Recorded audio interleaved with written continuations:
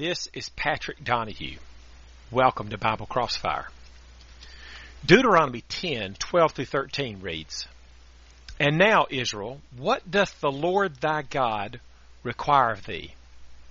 But to fear the Lord thy God, to walk in all his ways, and to love him, and to serve the Lord thy God with all thy heart and with all thy soul, to keep the commandments of the Lord and his statutes, which I command thee this day for thy good." Now, even though we are not under the Old Testament law, there are still some important truths we can learn from this passage. First, notice this text is telling the Israelites what was required of them. Fearing God, walking in his way, loving him, serving him, and keeping his commandments were not optional. They were all absolutely required. Underline that word. But what does it mean to fear God? We're usually told it means a healthy respect for God, but sometimes it can also mean we are downright scared of God.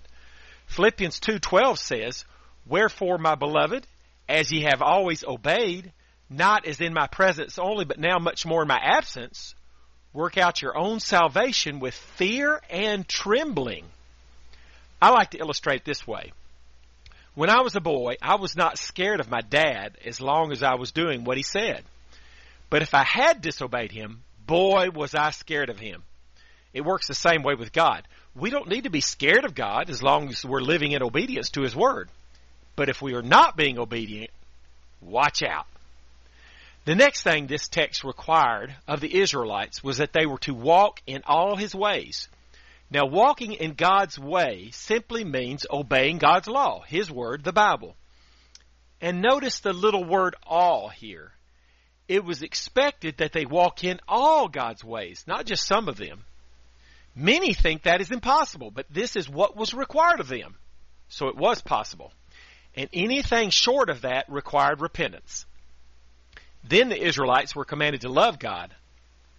I can show love for my wife by kissing her, but I can't do that with God. He's not here. The way we show love for God is by keeping his commandments. Jesus taught that exact thing in John 14:15. Quote, "If you love me, keep my commandments." And when we serve the Lord, it has to be with all our heart and soul. We have to put God first, even before family, job, and perhaps before the church we grew up in. Matthew 6:33 reads, "But seek ye first the kingdom of God and his righteousness, and all these things shall be added unto you." Lastly, the passage requires that we keep God's commandments. Now, most preachers will tell you obedience is not all that important, and all you have to do is believe in Jesus. All you have to do is accept Christ as your personal Savior to be saved. But our text didn't make keeping God's commandments something optional. It is talking about things that were, remember, required. Now, here are some other texts that prove obedience to God's New Testament law is required for salvation today. Hebrews chapter 5, verse 9. "Being made perfect, he became the author of eternal salvation unto all them that obey him." Matthew 7:21. "Not everyone that saith unto me, Lord, Lord, shall enter into the kingdom of heaven, but he that doeth the will of my Father which is in heaven." Mark 16:16. "He that believeth and is baptized shall be saved." You see, it takes trust, belief, and obedience. 2 Thessalonians chapter 1, verse 8. "In flaming fire, taking vengeance on them that know not God, and that obey not the gospel of our Lord Jesus Christ." And then Revelation 22:14. "Blessed are they that do his commandments, that they may have right to the tree of life, and may enter in through the gates into the city."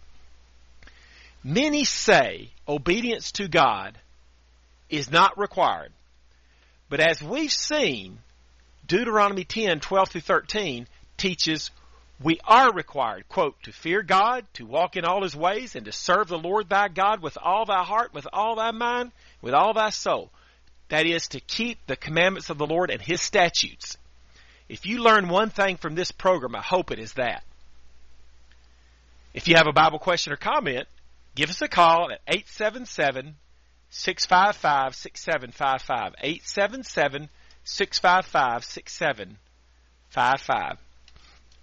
You know, we have the open lines right now. Many times there's 3 or 4 people waiting to call in, and people can't get in, but nobody's calling right now. If you have a Bible question or comment, now would be a good time. While we wait on that call, let's go back to Hebrews chapter 5, verse 9. That passage is really clear in teaching that we have to obey God in order to be saved.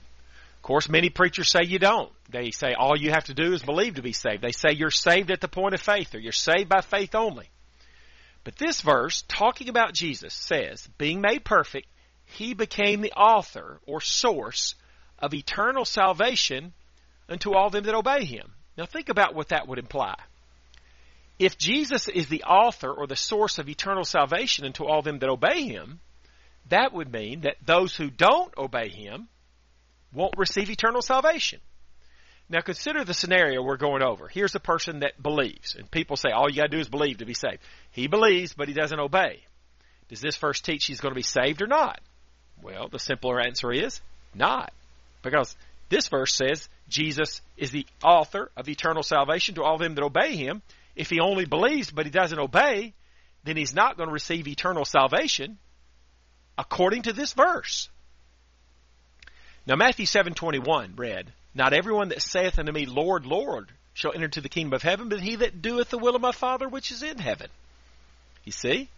So if suppose under our scenario you have a believer who does not obey, that means he won't be saved, because this says people who are just believers, they believe in the Lord, they call him the Lord, but they don't do the will of the Father which is in heaven, they will not enter into heaven.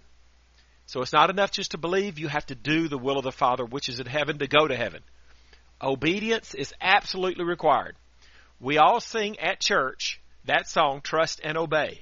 Believe it. We have to trust and obey in order to be pleasing to God. Trust, belief, all by itself is not good enough. We have to also obey God to be saved. David from Georgia, go ahead with your Bible question or comment, please. You know, I feel like I'm still working out my salvation because I haven't been able to quit smoking cigarettes.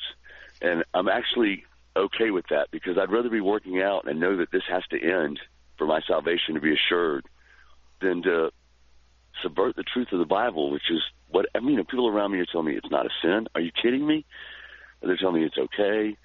It's not a salvation issue. But I just, you know, I told the caller, I just don't know any hymn that goes, I surrender all but my cigarettes. I surrender all but that weed. You know? And, that's a good point, David. You know, I'm almost, I was listening to Charles Spurgeon, and he said, you know, let the mourning of your sin be your joy. And I'm glad that it's tearing me up. I'm glad that it's killing me. And I know that I'm going to get over it. So for right now, I'm just really trying to focus on methodology to build my faith. The only thing I've ever read in the Bible was faith comes by hearing, and hearing by the Word of God. So I'm reading more, I'm praying more, doing a lot more charitable things when I feel like the Spirit's led me there. I guess, you know, if I had any questions, it'd be two. Am I justified with the Word of God and what it says that, you know, I need to count the cost and lay it all down and pick up my cross? And that would include cigarettes and any other lustful, you know, fleshly sins. And my other question would be, man, I feel like the Holy Spirit's guiding me to people that need me, and I've been able to help people in a way that was not me, man, all God. And I just wonder, is it even possible for the Spirit to work within you if you haven't worked your salvation out completely? David, let me drop the call. Can you listen to my answers after I drop you? Yeah, sure.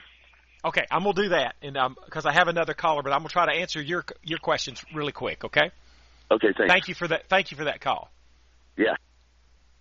So the first question, the Bible says in Matthew 16, verse 24, if any man will come after me, let him deny himself and take up his cross and follow me. For whosoever will save his life shall lose it. Whosoever will lose his life for my sake shall find it. And James 2:10 says, if we offend in one point, we're guilty of all. And so we have to give up every sin. We can't refuse to give up a sin. We can't just say, well, I think that I'm doing 9 out of 10 things right, so I'm okay. God will overlook the 10th. No, we have to deny everything. We have to lose our life in order to gain eternal life.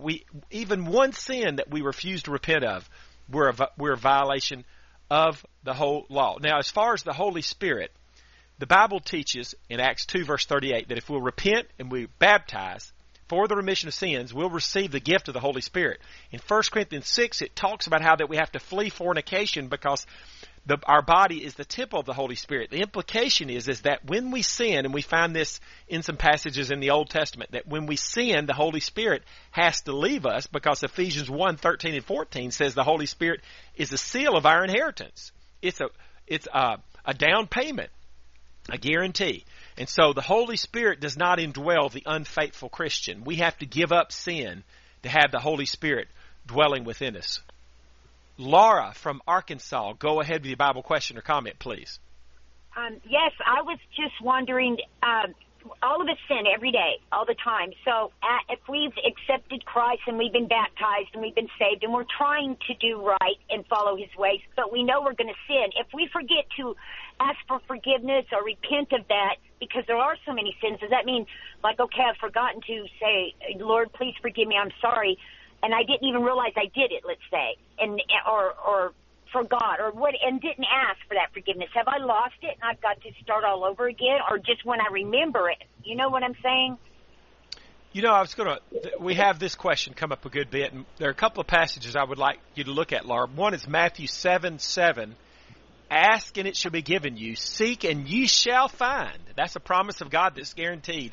Knock and it shall be opened unto you. And so if we seek God and his law, when we really want to know it, then we'll find out the truth. Matthew 5 verse 6 says, blessed are the meek, blessed are they which do hunger and thirst after righteousness, for they shall be filled. And so if we're hungering and thirsting after righteousness, Laura, we will be filled. God is not going to let us not find the truth if we're really seeking the truth. We will find the truth. The truth will make us free if we really want it. But if we don't really want it, we're not going to find the truth. So God says to Christians, to people who are already Christians, in 1 John 1:9, if we confess our sins, he is faithful and righteous to forgive us of our sins and to cleanse us from all unrighteousness. So we have to confess our sins in order to be forgiven for them. Luke 13:3 says, except you repent, you shall all likewise perish. Laura, thank you for your call very much. John from Idaho, go ahead with your Bible question or comment, please. Yes, sir. I've been listening to you talk about this, and you saying that obedience is absolutely required. And while I agree that we are supposed to work towards obedience, Christ said no one is perfect, not even one. He also said, hanging on the cross, in conversing with the thief, that when the thief repented and took up his faith in Christ, Christ said to him, truly I say to you, today you will be with me in paradise. He had not had any chance he had not been obedient prior to hanging on the cross next to Christ. So while I agree we're a work in progress, how do you square that with the thief hanging next to him on the cross? If you take that to the logical conclusion, that would state that Christ is showing preferential treatment to some people and not to others. Yeah, the thief, John, could have been obedient before he's put on the cross.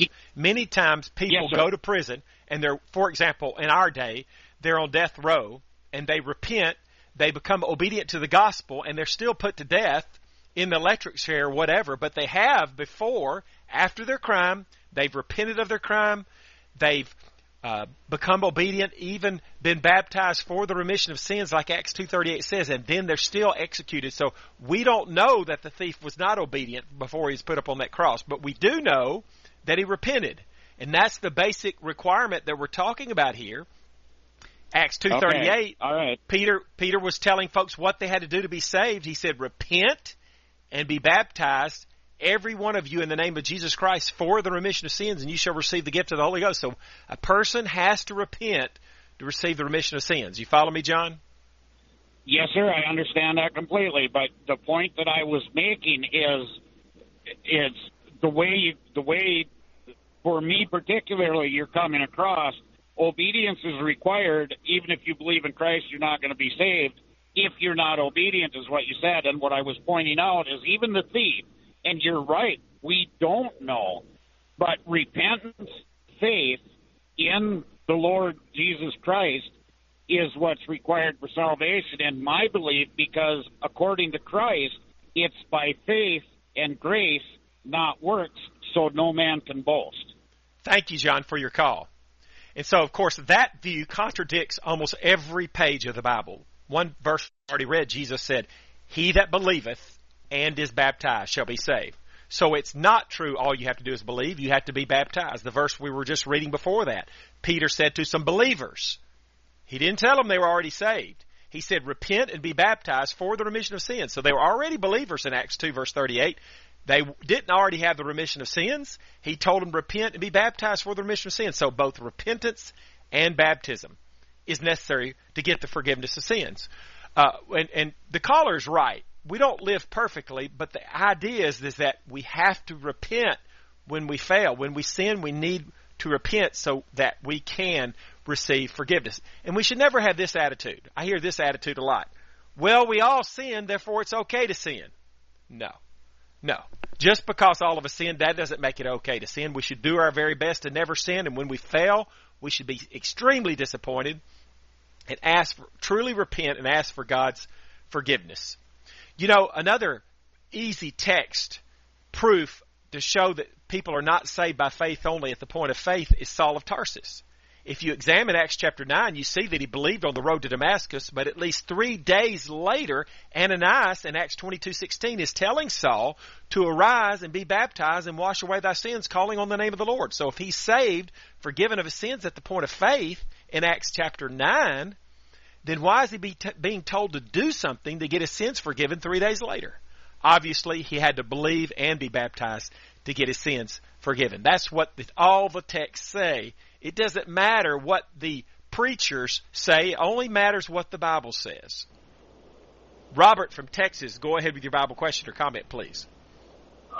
Yes, I just wanted to kind of make a comment I hope the people listen to. If I understand your teaching, you're basically teaching that you're saving yourself, that Jesus has a part of it, but you save yourself by what you do. No, absolutely. I could not. Absolutely not. Robert, let me ask you a question. Do you believe that a person has to believe to be saved? Now, I understand that's part of faith. That's faith. Believing. I know, is but faith. if you don't mind, with all due respect, Robert, answer my question. Do you think somebody has to believe in Christ to be saved? That's part. Yes, what Jesus Christ has done, what He's done. Are they saving themselves simply because they have to believe? No, they're not. No, okay, and that's the same thing. Exactly. That's exactly right, Robert. That's exactly right. So but the fact that we have to believe to be saved doesn't mean we're saving ourselves. And so therefore, by the same logic, the fact that we have to obey or we have to be baptized to be saved doesn't mean we're saving ourselves either.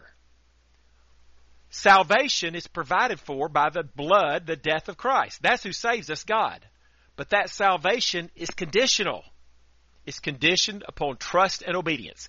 Jesus said, he that believeth and is baptized shall be saved. By believing and being baptized, you're not saving yourself. You're simply meeting the conditions that God requires in order to be saved by the death of Christ. So the death of Christ is what saves us. The question is when? Is it when we believe? No. Was Saul of Tarsus saved when he believed? No, he wasn't saved. He wasn't forgiven until he was baptized at least 3 days later. Acts 22:16, Ananias tells Saul, who's already believed 3 days before that, arise and be baptized and wash away thy sins, calling on the name of the Lord. So it's clear a person has to be baptized to get his sins washed away. Belief all by itself is not enough. Richard from Texas, go ahead with your Bible question or comment, please. Yes, the Bible talks about baptism. Baptism is a sign of what has already taken place. The baptism symbolizes what a man has already believed in his heart and confessed with his mouth. Scripture says, if you confess with your mouth the Lord Jesus and believe in your heart that God has raised him from the dead, thou shalt be saved. Now, baptism comes when a man, baptism signifies that which you already has taken place. So Richard, where does Richard, hold on, Richard, let me ask you a question. If a man confess dying on a bridge somewhere and he's not able to be baptized, if he cried and said, Lord, save me, I believe that your word is true, the Bible says that man shall be saved, just like the thief on Richard. the cross. Now, baptism is a signal. That signifies the death of the old man and the rising of the new. Now, Richard, where does the Bible say, hold on, Richard, where does the Bible say that baptism signifies the salvation that's already occurred? Where does the Bible say that? Baptism, Jesus, what's John 3:16 says, that the Lord, for God so loved the world that he gave his only begotten Son, that whomsoever believe in him shall be saved, not believe and baptized, because baptism is, like I said, that is a sign of what has already taken place. There's no... So, I got to go to another caller, but Richard could not give us a verse that says that baptism is a sign of something that's already taken place. He asserted that 4 or 5 times, but absolutely gave no verse.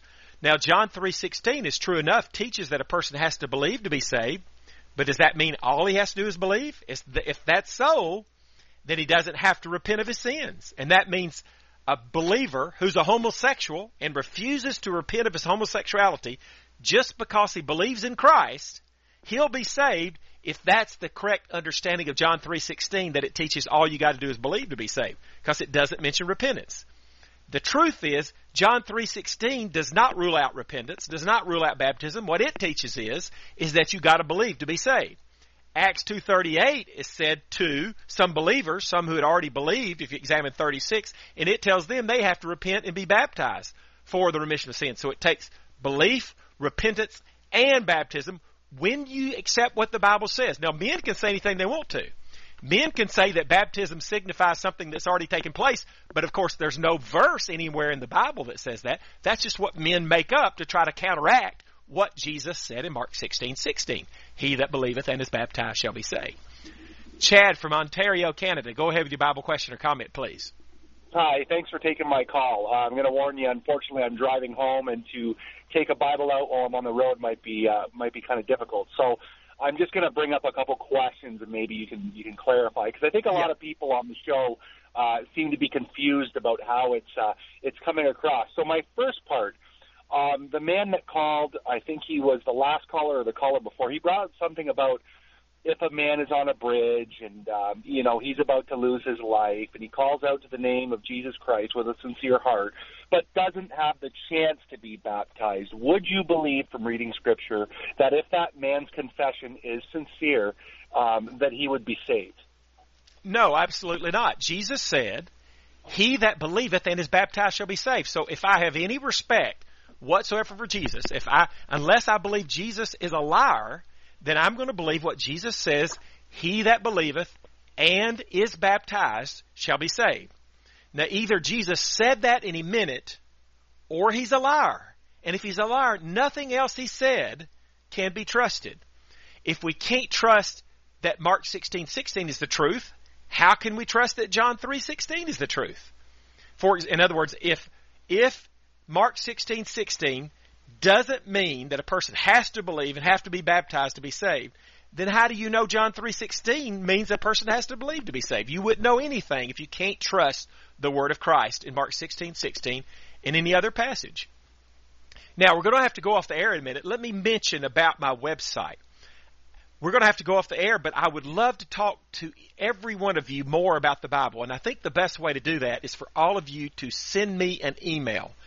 And you can do that by going to BibleCrossfire.com. That's the website for the program, BibleCrossfire.com. And you can click on an icon that says Send Pat a question or comment. So you can go there, send Pat a question or comment. Do that. I would love to hear from you. There's some other things that you can do at that website. For example, you can ask for a free Bible correspondence course. Actually, you can actually do it over the internet via that site. You can listen to any of my previous Bible Crossfire programs at that site. All kinds of Bible resources at that site. If you, in your area, would like to study with somebody like me face to face, now I probably live a long way away from you, but somebody like me face to face, go to my website and there's an icon there you can click to request a face-to-face Bible study with someone like me in your area. That's BibleCrossfire.com. Go there and let's talk about the Bible all throughout the week. I would love it. BibleCrossfire.com. We appreciate you listening, and be sure and listen next week at this same time to Bible Crossfire.